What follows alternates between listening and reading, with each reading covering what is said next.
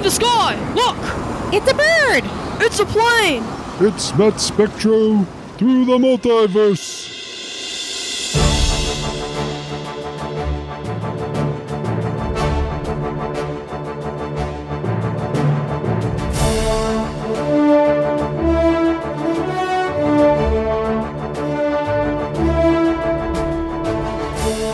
Hello, thanks for joining us for another exciting episode of Met Spectro through the multiverse. As always, I am your host, Matt Spectro, lifetime comic fan, lifetime animation fan, lifetime superhero fan, and you've reached the podcast where we talk comic books and we talk animation. Thanks for joining us for episode 105. I know we've had a rocky schedule this summer, but we're looking to get things back on track. Thanks for your patience, and thanks for joining us once again. I'm going to briefly explain the rules, and then we're going to get our guest, and we're going to get right into it. Rule number 1, we talk comic books, we talk animation. No, we've had some time off, but those rules haven't changed. Rule number 2, I'm a big fan of the old team-up books, Marvel Team Up. DC Comics presents Brave and the Bold, so it's a team-up podcast every week. Me and a special guest talking comic book animation. Rule number 3, and most important, we got to have fun. We're going to get into our topic, but before we do that, I'm going to bring my guest. First-time visitor to the multiverse. He is comic book writer and artist of the comic book The Offspring. Please welcome David Whalen. Hey, Matt. Thanks for having me on. I really appreciate it. I really appreciate you joining us. First of all, let's talk a little bit comic books. You're writer and artist of The Offspring. Before we get into the details of the episode, tell us a little bit about your own comic book. So I just published issue 25 of The Offspring. It's actually the end of season, what I'm calling season 2. And it wrapped up a whole bunch of storylines, but then opened up into issue 26, which is going to be season 3 that starts, I'm hoping, around October-ish. I just put out volume 6 of the trade, collecting issues 23, 24, 25, our Lightning Crashes storyline that introduced a new character that's going to be pivotal in season 3 coming up here. And at the end of this month, August, I am going to be putting out the season 2 omnibus that collects issues 14 through 25. So the whole season 2 and our second collected omnibus, and I'm super excited about it. I've got a lot of positive feedback on my series, and I think it keeps getting better and better and better, and I can't wait for people to see what's going to come up and happen in season 3. I'm impressed. Normally I talk to someone, they've just started their campaign and only have like one issue out, so you've been chugging along for a while. Yeah, it's been a while. I keep getting, every time I do podcasts, we talk about Kickstarters, and I don't Kickstart or do Indiegogo or fundraise in any way because I'm a one-man band. I do everything myself. I'm not saying I won't ever do it in the future, but I think that my time is better spent creating the stories rather than packaging books and putting together a Kickstarter campaign. I think I'm going to get a little further into The Offspring and then really seriously start to think about a Kickstarter campaign just to make sure that I have that story up and going. I have the whole story figured out. I'm shooting for 54 issues, so I'm almost halfway done. So to be able to have 25 in the can is a big deal for a story that I've had since I was 17 years old. So I'm super excited to keep it going. So I have to ask, I ask every time I have a writer, artist, or a comic book store owner, the big debate we always hear, it's either comics are doing worse than they've ever been doing, or comics are doing better than they've ever. Where do you stand when you're actually in the industry? What do you think? I think that the movies that are coming out now are going to be essentially good for the comics, but I do see that a lot more kids know these superheroes because of the movies and not because of the comics. And it was the exact opposite when we seemed to be about the same age when we were growing up. And I think that anything that brings light to these heroes and these stories are a good thing. But I do wish that the comic books, the physical books, or even digital, were a little bit more accessible to younger kids to be able to see where these stories that they see on the big screen come from. So I think that as an industry, we need to do a better job of getting the physical books in hands of kids, in hands of those teenagers, to be able to show them that a lot of these stories that they're seeing on the big screen aren't brand new. They've been around for a good portion of them have been around for years and years. So to be able to get those physical books in kids' hands, I think is super important to keeping the actual comic book paper in hand industry going strong. I think there's a lot of great stuff going on now, but I do think that socially the stories are shifting, and that's hard for old people like us to see sometimes. So to get those physical books in kids' hands now, I think it's super important to happen, and I'm not in charge of that. So whoever is, I hope they do a good job. So we decided we're sticking to the format, but we're experimenting a little this week. So we talk comic book based animation, and to mix it up a little bit with another love of ours, we decided to talk Marvel Comics zombies. Heck yeah. Which was your idea. So was it more your love of zombies or more your love of this particular episode of the cartoon? That's a great question. I always have enjoyed the zombie genre. I think that it's got a lot of cool stuff, and I really like to see when people turn parts of it on its head. And I think this Marvel What If episode did that a little bit. They kept to the format fairly, for the most part, fairly well.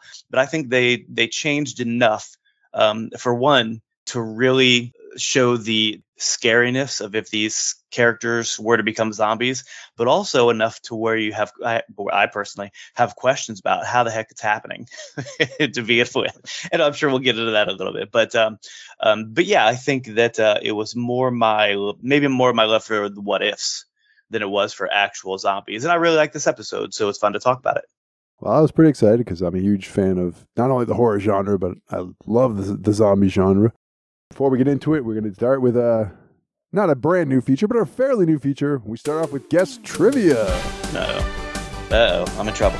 I've got two trivia questions. I have a what if question and a zombie question. Which one would you like first? Oh gosh, let's do the zombie question. All right. Zombie trivia here in the multiverse. I'm going to embarrass myself.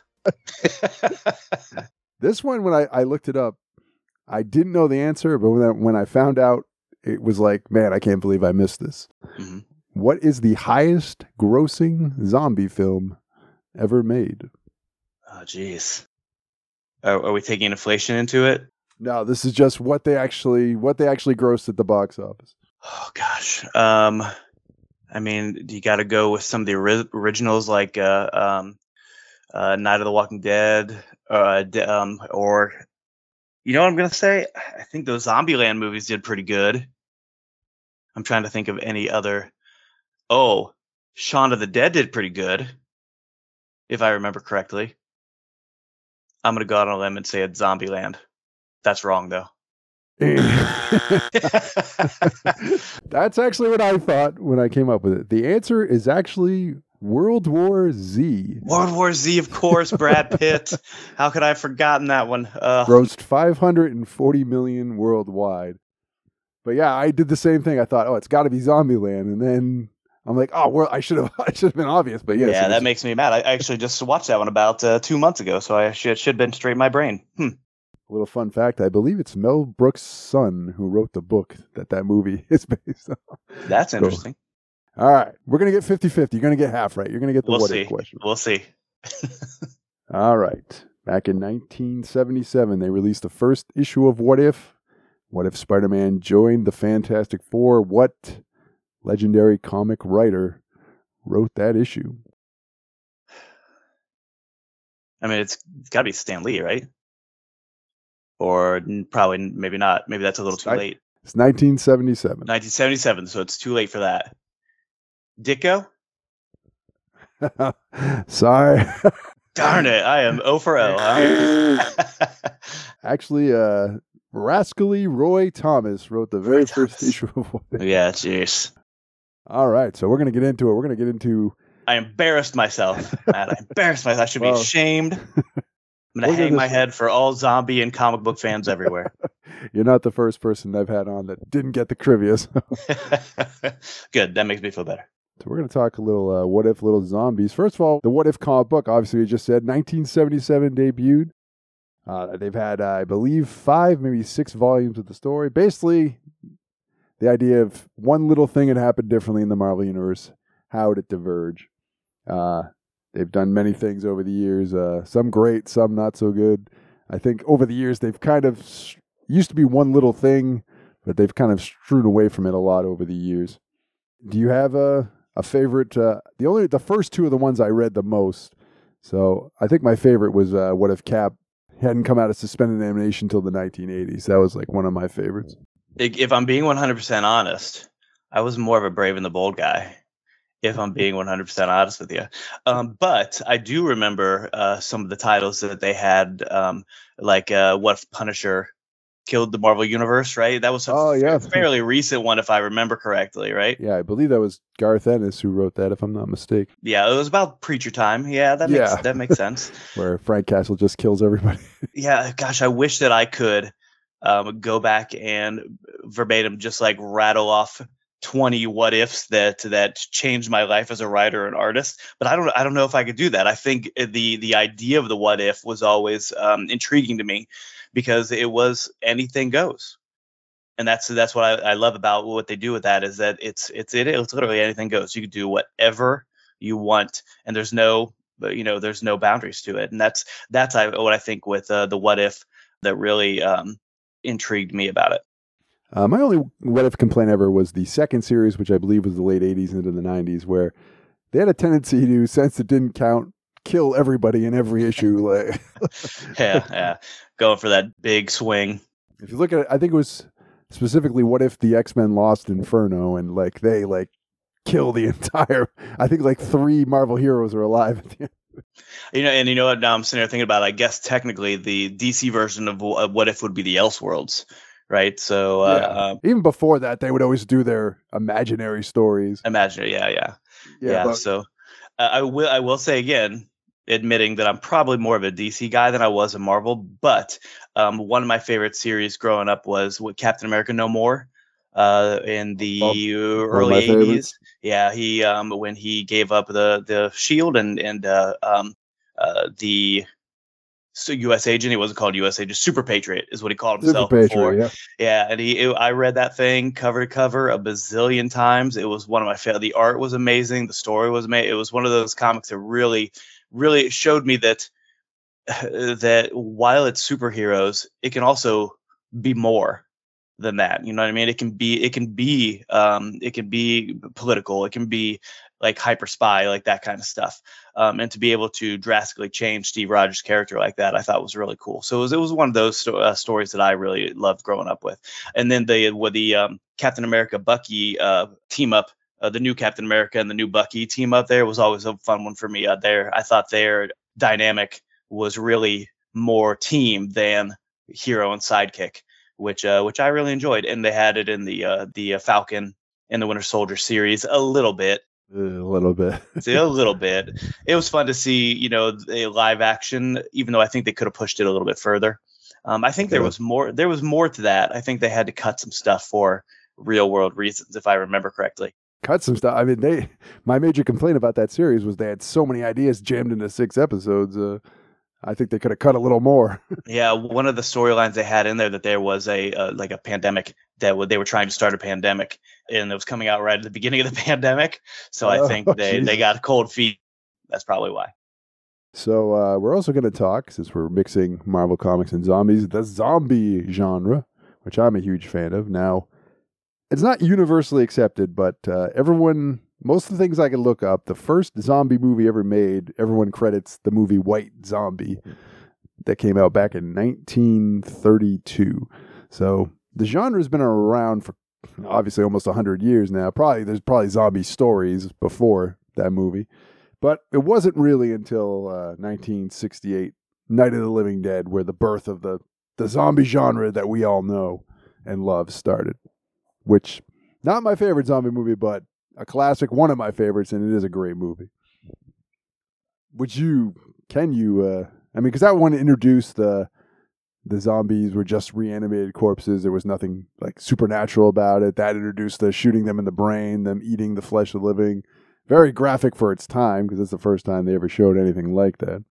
Remind me, this is sometimes I get those older ones mixed up in my brain. Is this the one where they get trapped in the house? Yes. Okay, good. I was remembering There is a the right remake one. too. Yeah. There's a color remake as well. So And there's people in the basement. yes, exactly. Good. I'm glad I was remembering the correct one. That one always was funny to me because it seemed still clearly the genre hadn't been, all the rules hadn't been made.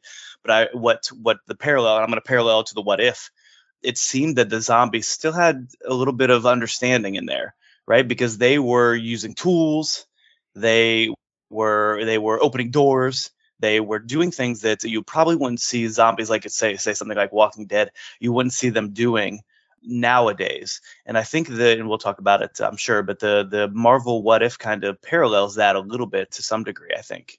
Yeah, they maintained basic motor function, and it was never really fully explained, but they had a vague recollection. If you go to Day of the Dead with the character of Bud, where they're training the zombie to try and be human again, they really get into that. They've maintained some of the memories from their past lives, which they get into more in Land of the Dead as well. That was the whole premise of Land of the Dead. Do you have a favorite zombie movie of all time? Probably not. There are some that I really like. I think that I mentioned a couple at the top there. Zombieland, I really think that had a lot of fun stuff in it, and they were kind of tongue-in-cheeking the idea of it, and with those really quirky characters, so running around trying to kill zombies, and Shaun of the Dead's fun. And like so many other people, I was a big fan for probably 7 seasons of The Walking Dead. And I really enjoyed what they were doing with it to a point.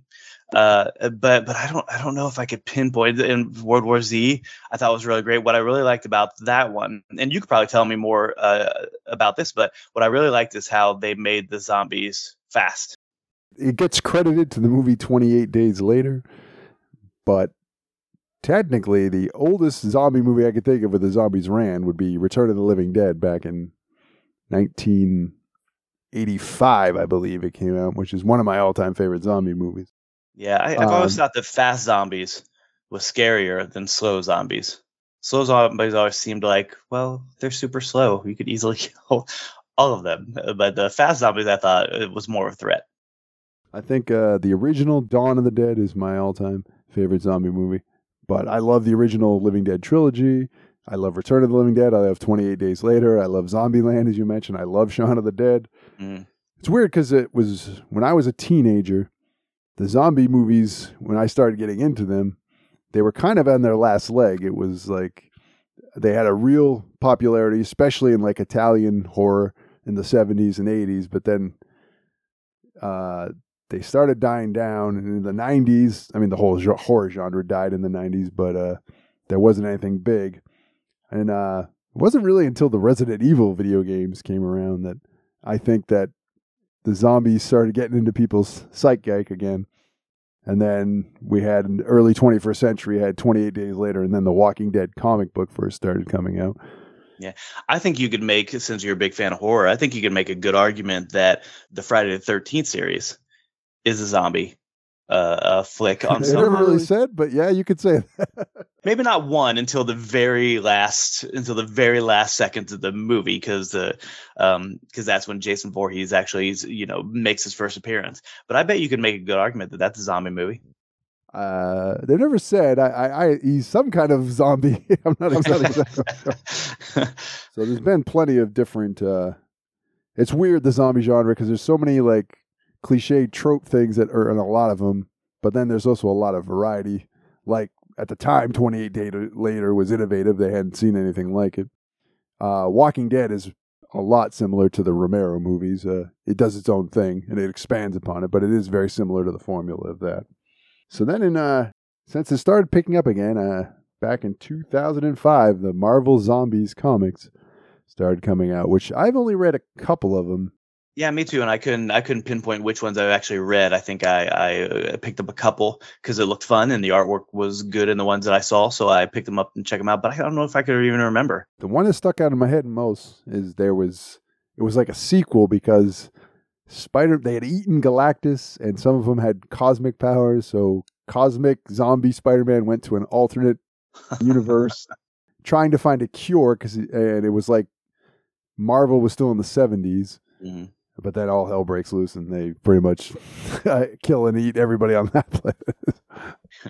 The only thing I didn't like about Marvel Zombies, the comic, is I didn't like that the zombies, not only did they maintain their personality, but they all talked like they were still the character. They talked like zombie versions of the characters, but they all seemed to keep all of their personality, all of their memories, except they just now ate human beings. That's funny. That's that's a kind of a critique I had with the cartoon, was that they seem to be able to remember how, like Tony Stark remembered how to use his armor.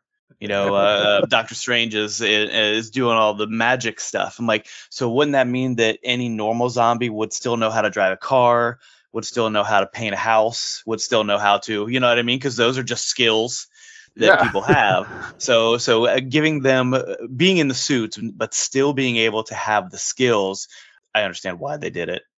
But I was about to say, realistically speaking, that's a dumb thing to say, I guess.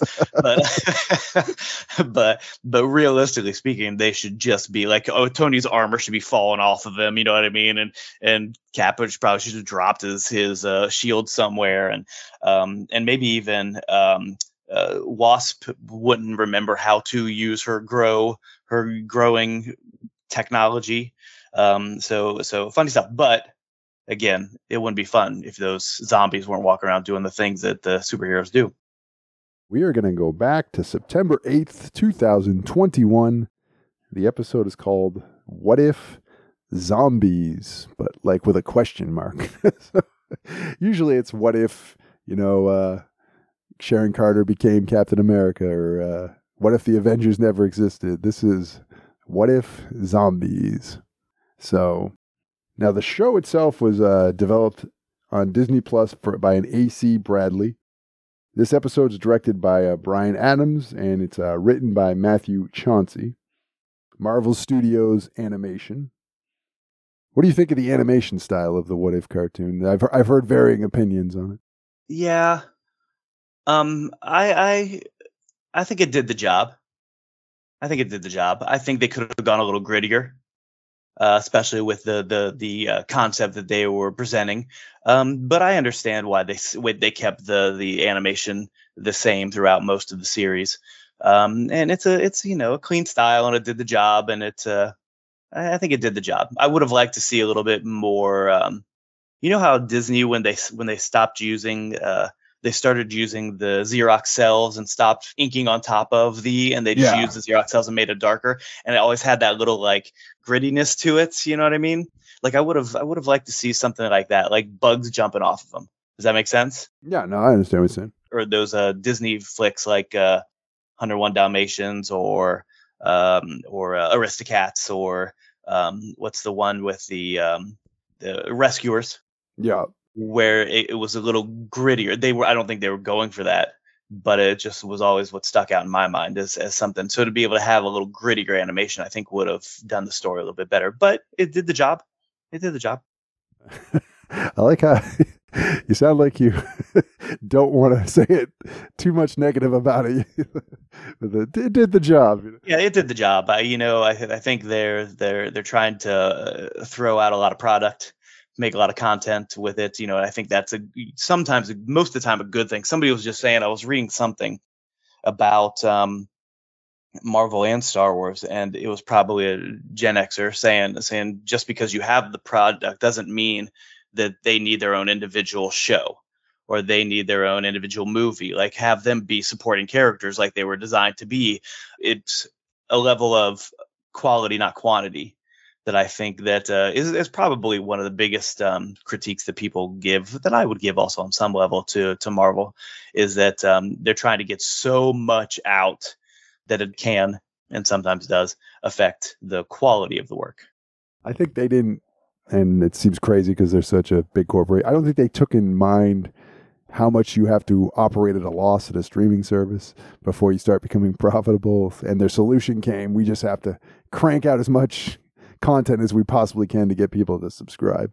And I think that, that can have its merits as long as they are taking the time and paying the people to do quality work. I mean, you can put out, they're Disney, they can do it, they can put out as much as they want whenever they want, but I think that the time they gave themselves to do it quality maybe got sacrificed along the way. Again, I'm not in charge, but I think that some of those, if you would have waited 3 more months and really honed in on the script, it probably would have created a better product. But then again, seeing those characters in live action is fun. So, and it's not Hamlet. So let's just get it out, Anyone who listened to my previous episode or interact with me on social media, I am not super high on the What If series. On a whole, some of the episodes I thought the premise were flimsy at best. I will agree with that. Yeah.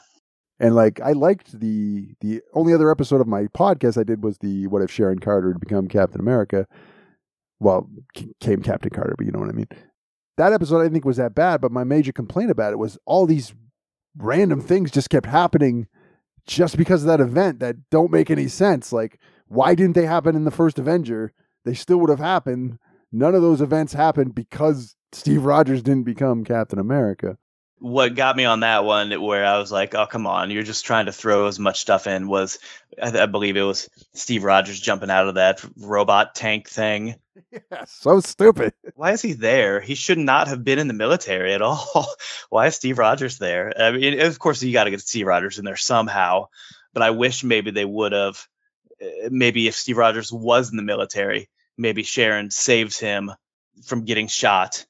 And, and he does this line, I could do this all day. And she just kind of like, all right, Skinny, and walks away from him. I think that would have had a little bit more, that would have reverbed a little bit more than him. And if I remember correctly, a giant robot, right? Giant robot. Like Howard Stark had built this giant robot Iron Man type thing that he wore. Like, I don't know. It's almost like they didn't have the nerve to pull the trigger to not have Steve be in there. Yeah. There's so many more people, so many more characters more capable of piloting that giant robot than Steve Rogers. So yeah, just kind of plugging them in and hoping that it works. And it was cute. But also, I think it should have been one and done. But yeah, now they've done comics with Captain Carter. They brought her into Doctor Strange and the Multiverse of Madness. Like, that's another thing I hate with Elseworlds and What Ifs is they just can't leave well enough alone ever. Yeah. Less is more. Less is more sometimes. I thought it was fun seeing Haley Atwell as actual, live action Captain Carter. I don't really have much complaints with that one, with seeing her in the costume and the shield. I'm never going to complain about looking at Haley Atwell. I'd watch her read the phone book. So go for it. Yeah, I'll even take another the Shatter Captain Carter series or whatever, Agent Carter series. But to have her jumping around, okay. Yeah, you had me at hello. Let's do it. Now, an interesting thing, What If is the first reference to Uncle Ben in the MCU. There's a throwaway line from, I don't know if I call it throwaway. There's a line from Peter Parker in this episode, which we're going to get to in a minute, where it's a mention of Uncle Ben. And it's the first time Uncle Ben in the MCU has ever been mentioned. Really? Nice to know that he still exists in the MCU, even though they haven't. I mean, I don't blame them for not retreading his origin, but it's kind of weird that he's almost never mentioned. And this is the first time in the MCU he's ever been mentioned. Did Tobey Maguire Peter mention him in the last one with all 3 of them? I can't remember, the Spider-Man into what was it? It was Far From Home. Far From Home, yeah. No way home. Sorry. Yes. Did Tobey Maguire mention him? He might not have said Uncle Ben. I don't think him or Andrew mentions him in No Way Home. It's been a while since I've seen it, but that's very surprising. Yeah, you would think that. Even if he did, this cartoon debuted before that. Because remember, this was at the beginning of the pandemic, and No Way Home was like the end of the pandemic. That's right. Timetables. On that note, we're going to take our break. Dave and I are going to watch What If Zombies. Don't go anywhere. We'll be right back. Oh, God.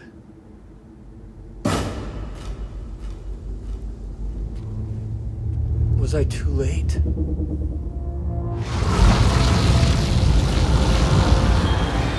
Oh, jeez. Come on, big guy. Time to go green.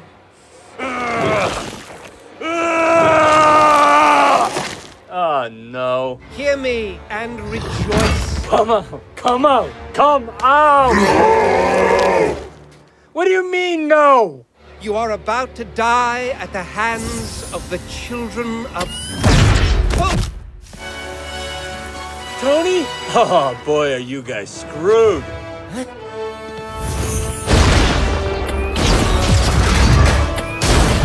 Yeah, Iron Man.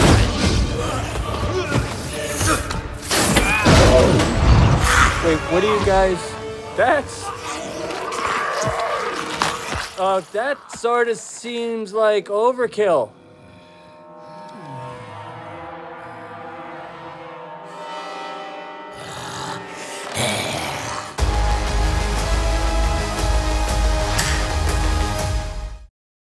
Meanwhile, at the Podcast of Justice.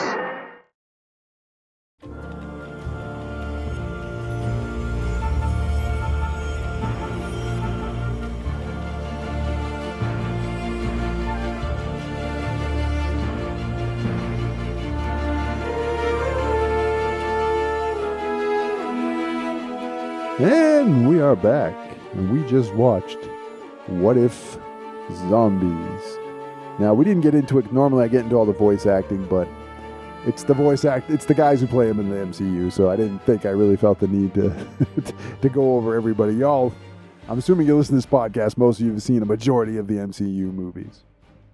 The only one unique, though, is the voice of the Watcher, Jeffrey Wright.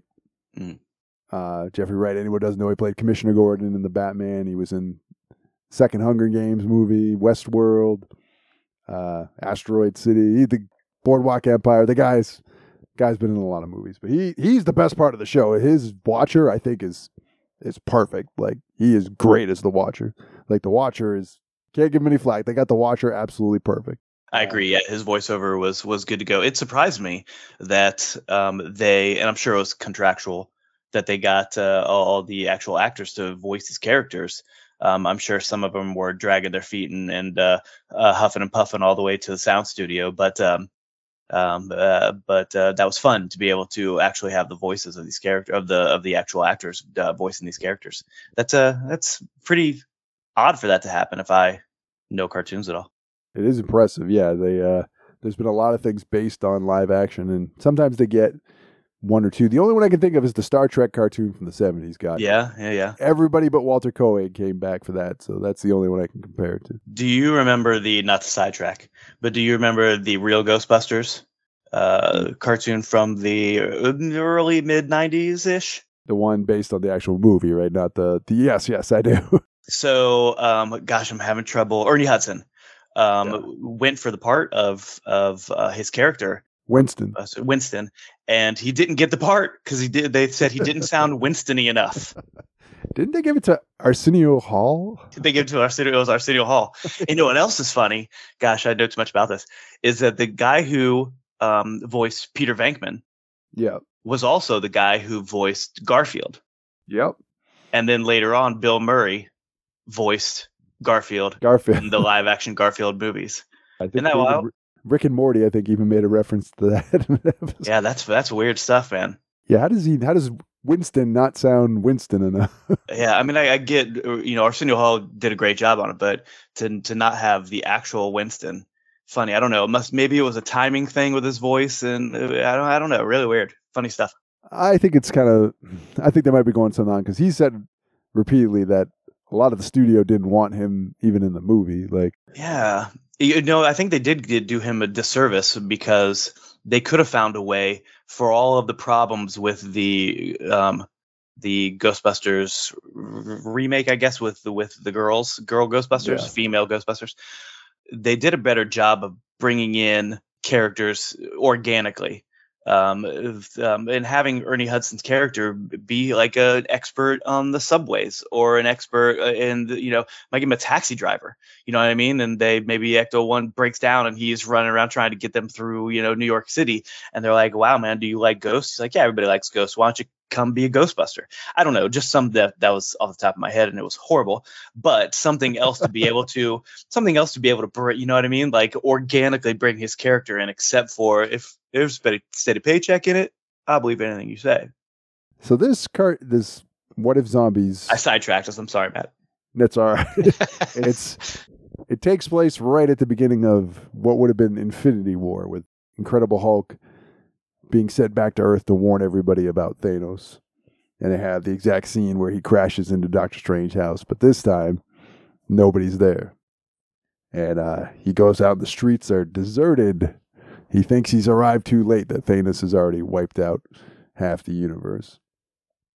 And this is where we get our first glimpse of Wong zombie, Doctor Strange zombie, and Iron Man zombie. And like you had referenced previously, yeah, they all know how to use their powers, their magic, and the Iron Man armor. They're magicking it up. They're magic and sciencing it up.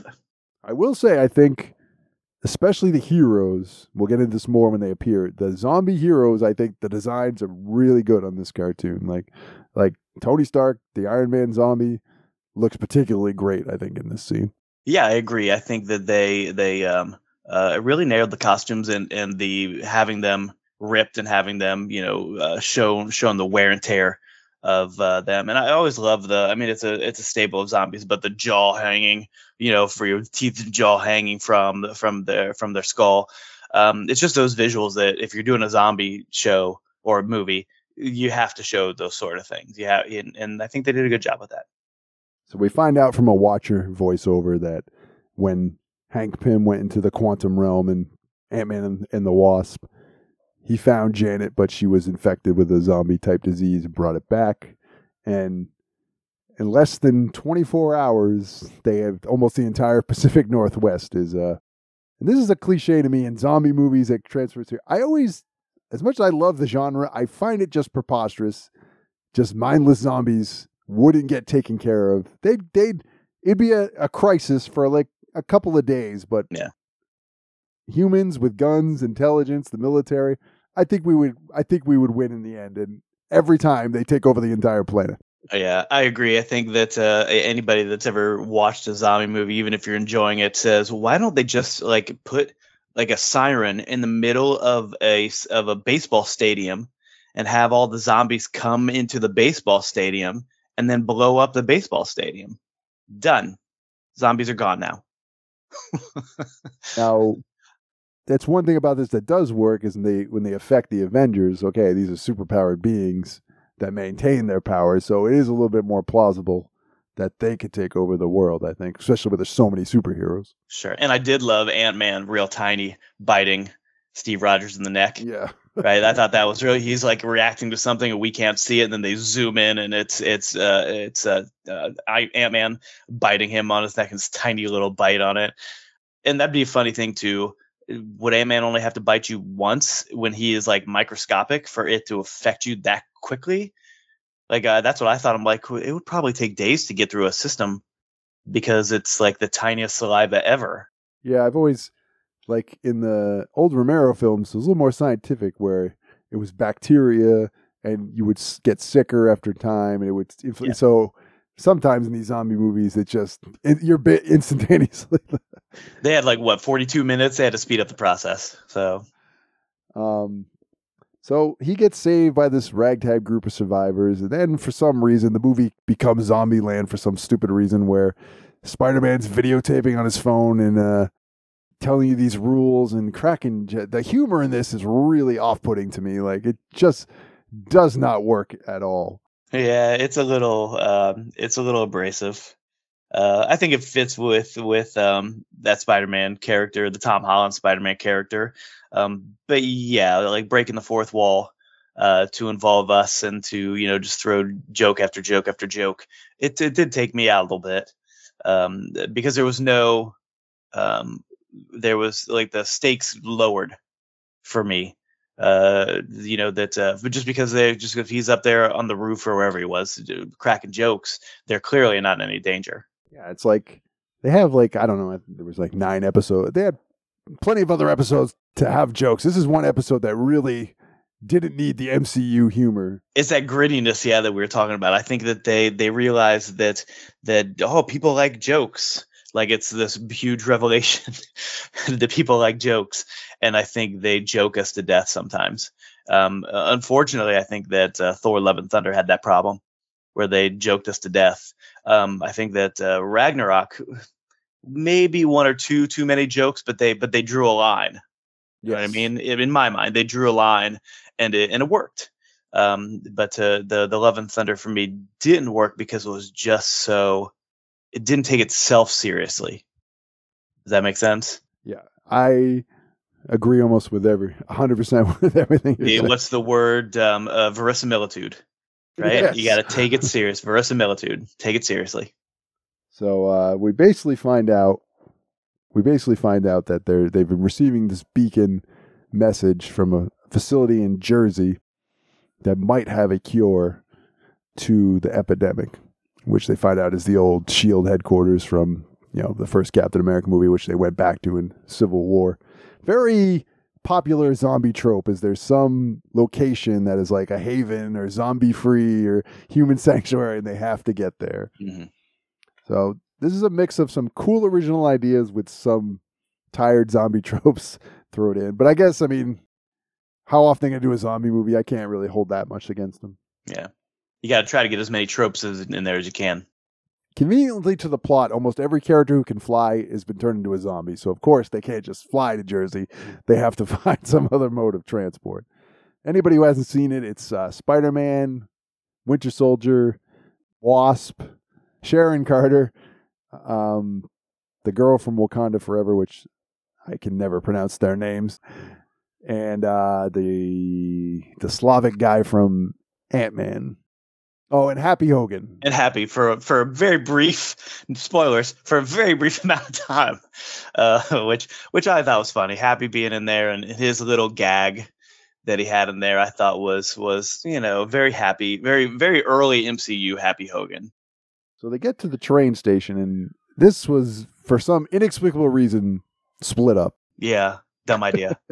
I think they even mentioned this in the cartoon, that splitting up the dumb idea. Yeah, Spider-Man says it's a dumb idea. Yeah. And then, he says, don't you have horror movies in Wakanda? And she says, we have American reality TV. And at that point, I was just waiting for the... Yeah, jeez, yeah. But that's true to character, though, because she did make a Starbucks joke in one of them. I don't remember what it was. Yeah, so that's true to character. I'll give her that one. They get the train going. We lose Happy Hogan in the process, who for some reason is saying blam whenever he shoots the repulsor ray. I'm not really sure. Another annoying bit where Hawkeye shoots her with an arrow, and she sits there to the last minute, gets out of it, and then just pulls the arrow and leaves. I'm like, why didn't you just do that from the get-go? Yeah, funny. Yeah, like that forced drama, that forced tension, where it was clearly easily to get out of. Something else when Sharon turned the gun on Happy. It seemed a little like, I understand why she did it, but kind of disrespectful to use his blam right after that, right? Like that's just like, weird. Oh, yeah. Really? Okay. But again, and I don't know if they were going for a joke. I think they were trying to go for sentimental on some level. Yeah, you're probably right. Yeah, but I don't know if that worked. Now, when on the train, we get what I thought was probably the best scene in the movies, when we get Zombie Captain America. Is pretty awesome when he shows up. Like the character design, his first appearance, that just silhouette that it looks like Cap, but then you see it's the zombie and he's still got a shield. That was a pretty awesome scene. And then he gets sliced in half. Maybe you can help fill a hole for me. He did kind of seem to come out of nowhere. I know they were heading to New Jersey. Had they already stopped? Had they already gotten to? No, the train was moving. Maybe he had jumped on it while they were in leaving the train station, because they plowed through that thing of zombies. So maybe he was there and jumped on the back. Maybe, yeah. But he showed up, and then it was a while before he shows up again. Yeah, he kills Sharon, who for some reason went on her own to the back of the train and gets killed. Bucky ends up slicing him in half, and in the fight, Wasp gets bitten. She's going to turn to a zombie, where they're going to get left behind. But this is a scene where I almost kind of forgave Spider-Man's humor, because he does give a really good speech about how he lists a lot of the people that they've lost, and how hope is all we have, and isn't that what you need in a zombie movie? So yeah, they redeemed him a little, so I almost forgive his humor. We're going to get to another character who I am not going to forgive his humor that hasn't appeared yet that drove me insane. I think I know what you're talking about. Yeah, a little much. So they do make it. They lose Wasp in the process because she grows giant. A pretty cool scene where she trumbles through a bunch of zombies and carries them across. She gets killed in the process, but they all make it to safety, where we notice that none of the zombies will enter this facility, won't even attempt it. So it's a little strange. Can I talk about the Wasp scene for a second? The first thing I thought, which cool scene, great visual. It seemed to me she could have found something big and metal to like shovel those zombies up, and throw them out of there, right? I mean, that sounds logical. It's stupid to try to problem solve the zombie movie as it's happening. But just one of those things as a writer that I would say, why doesn't she just grab make a big shovel and just shovel, like, she doesn't have to touch any of those things. She doesn't have to walk through them. She can shovel them out of the way and throw them into the atmosphere. Zombie's gone. But again, that's trying to fix a problem where they're just trying to have a cool visual. So we find out Vision is there, and it's the Mind Stone that's keeping all these zombies at bay. It creates a field where it disrupts them, and he can also use it to possibly cure them. This is where we get almost unforgivable, where we get Ant-Man is still alive, just ahead. He looks just like the heads from Futurama. Mm-hmm. I love Paul Rudd. I love the first Ant-Man movie, but this is so stupid on so many levels. It just drove me crazy. Yeah. Is joking all the time, and I'm just like, this is ridiculous. Like, yeah, it was, again, it's with the so many just witty banter going back and forth that it takes you out of what's happening in the story. Again, yeah, Paul Rudd, you let him witty banter, I mean, but to completely take out any of the trauma and the fear that's things that are happening with him just running around in Doctor Strange's cape. Interesting choice. It's interesting choice. That's how I'll say that. You're very good at choice. Putting a positive spin on it. Well, we find T'Challa's right there, and I do want to mention this is one of Chadwick Boseman's last work before he sadly passed away. He did the voice for the Black Panther episodes of the What If, and found out that this whole thing has been a trap set by the Vision, which, by the way, is kind of another kind of zombie trope where it seems like this is the answer to their problems, but there's more going on. Where Wanda is a zombie, but he can't bring himself to kill her. And she can't, because she's so powerful, the Mind Stone will not transfer her back. Mm-hmm. She escapes because Bucky accidentally shoots the thing, which manages to get her out. Where I gotta say, the stuff with Wanda is pretty good. Like, they took it. If you had just gotten Ant-Man out of those scenes, it would have been good because they were taking it seriously, and it seemed like a real threat. And good stuff with Bruce in there also. Good stuff with Hulk. I agree. Him running through, his body constantly healing itself, so he wasn't really affected. So to see him fighting that, and it's a dual identity concept again that they had in all the Endgame movies.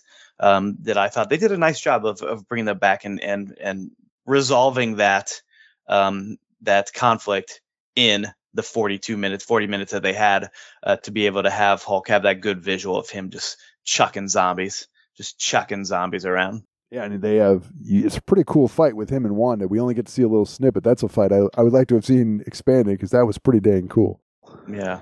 So they're going to go to Wakanda, which is the only human sanctuary where they can use the technology of the Mind Stone to possibly cure the world. Now, this is the only plot point that really got under my skin. Instead of, hey, let's all get on the plane, get it started, get it to take off, Vision immediately rips the Mind Stone out of his head to give it to him, which immediately all the zombies start running in and they have to escape from him. I'm like, hey, jerk, we're in this position because of you in the first place. Could you wait to rip it off until we're on the damn jet?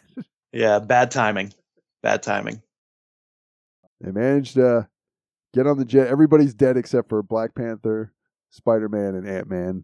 Really cool scene where zombie giant wasp grabs the the Quinjet, but they use the thrusters to get away.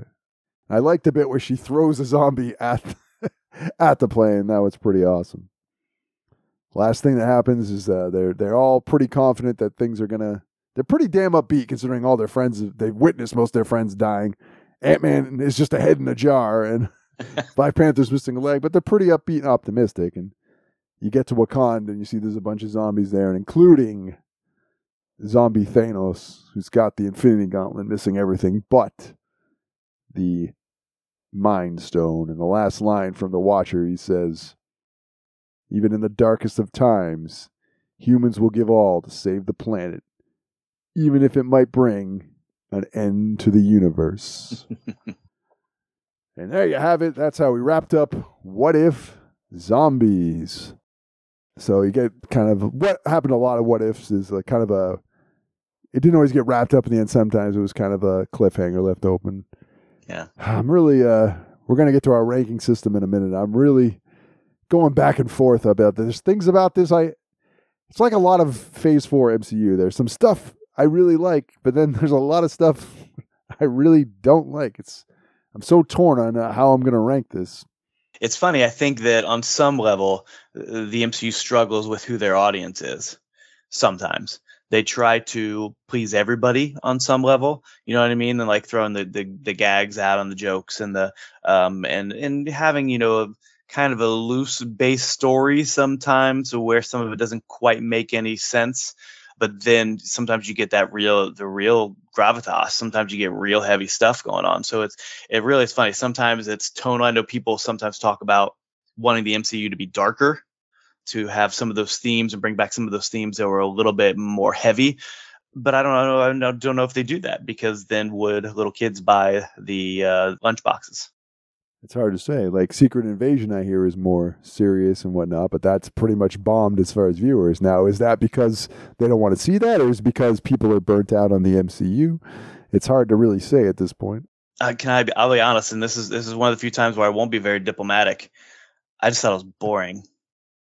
I watched the whole thing, and there was good stuff hidden in there, but there were times where I just kind of found myself wandering away and wasn't really paying attention to it. Sam Jackson is great as always, and there's a lot of good side character stuff in there. Emilia Clarke seemed a little wasted to me, but yeah, I think that was the biggest problem they had with it. It was boring. Is that a fair assessment? But I haven't seen it, but I'm made no secret. I'm pretty burnt out on the MCU. There's a whole bunch of Phase 4 I haven't seen. I did see. I saw Guardians of the Galaxy 3. Mm-hmm. And before that, I think the last thing I saw was Werewolf by Night. Werewolf by Night, I thought was excellent. That was great. I would love to see him and Man-Thing and what the hell's her name? Jennifer. Why can I not think of the female? I can't believe I'm drawing such a blank. But anyway, I would love to see them in like an X-Files or Buffy the Vampire Slayer type show where every week they face a monster of the week. Don't they have a team? Doesn't Marvel have a team of those guys? There's the Midnight Suns. I don't know if that's something like that. Well, yeah, there was a Sons of Satan where some of those guys got brought together, if I remember correctly, from my 70s and 80s comics books, but I might be wrong. Elsa Bloodstone, that's who it was. Bloodstone. I was confusing her with that character from Howard the Duck, Jennifer. I can't think of her name. We're going to move on. All right, we're going to get to our ranking system. We're going to the spectrometer.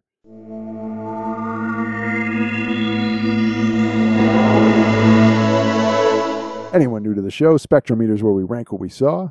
0 spectros, absolute garbage. 4 spectros, perfection. Doesn't get any better than that. Wow. David? 0 to 4? Oh, God. You can do halves and quarters. People do that. So, okay. How are you going to rank? What if zombies? I think, again, as a creator, and I'm gonna internalize it. I'm gonna have empathy. As a creator, creating things is hard, especially at the level and speed that they're doing it at. So I'm gonna say it was like a 2 3/4. All right, now I'm pretty close to you, and I'm going to preempt this. I get attacked a lot for being cynical and hating everything. I went into this wanting to like this. Like, I love zombies. I really wanted to like this. I'm going to give it a 2. Okay.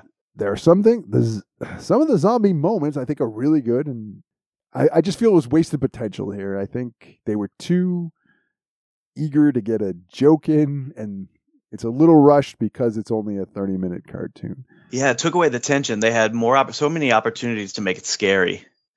And it kind of like how Werewolf by Night was. It had some really intense times, scenes, and to be able to, having a joke in there from time to time to cut the tension is great.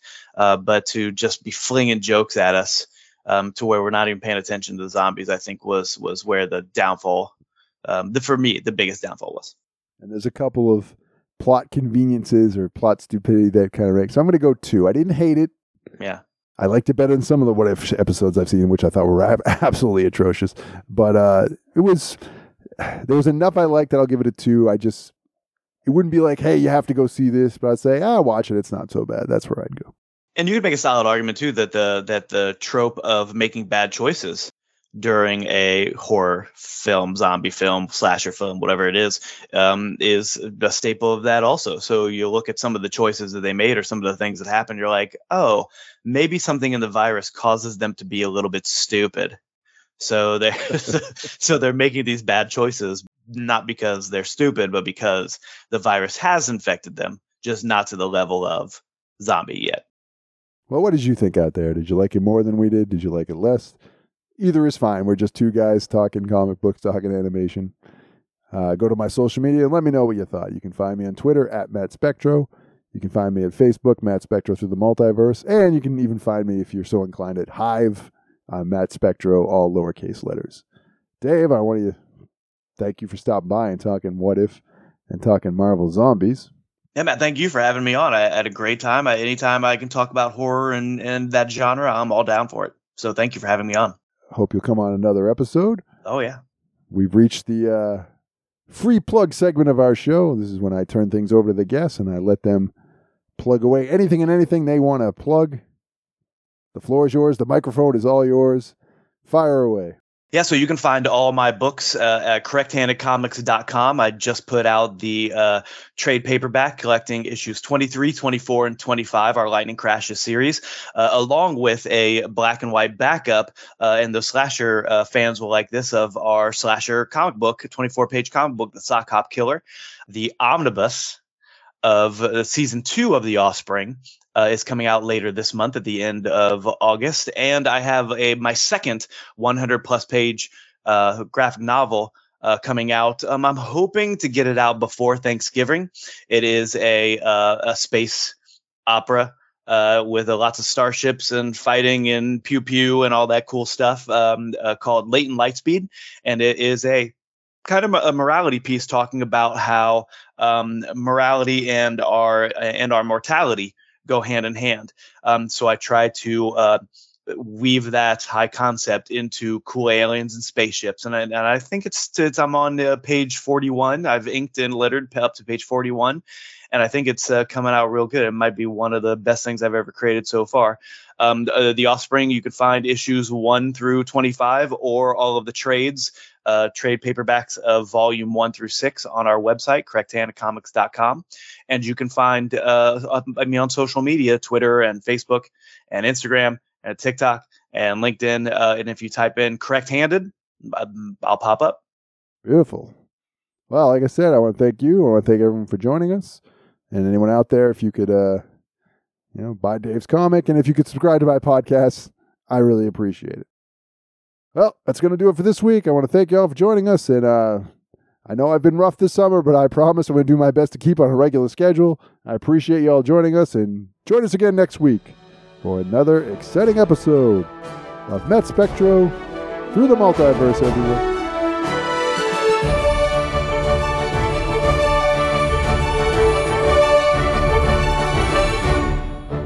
Excelsior!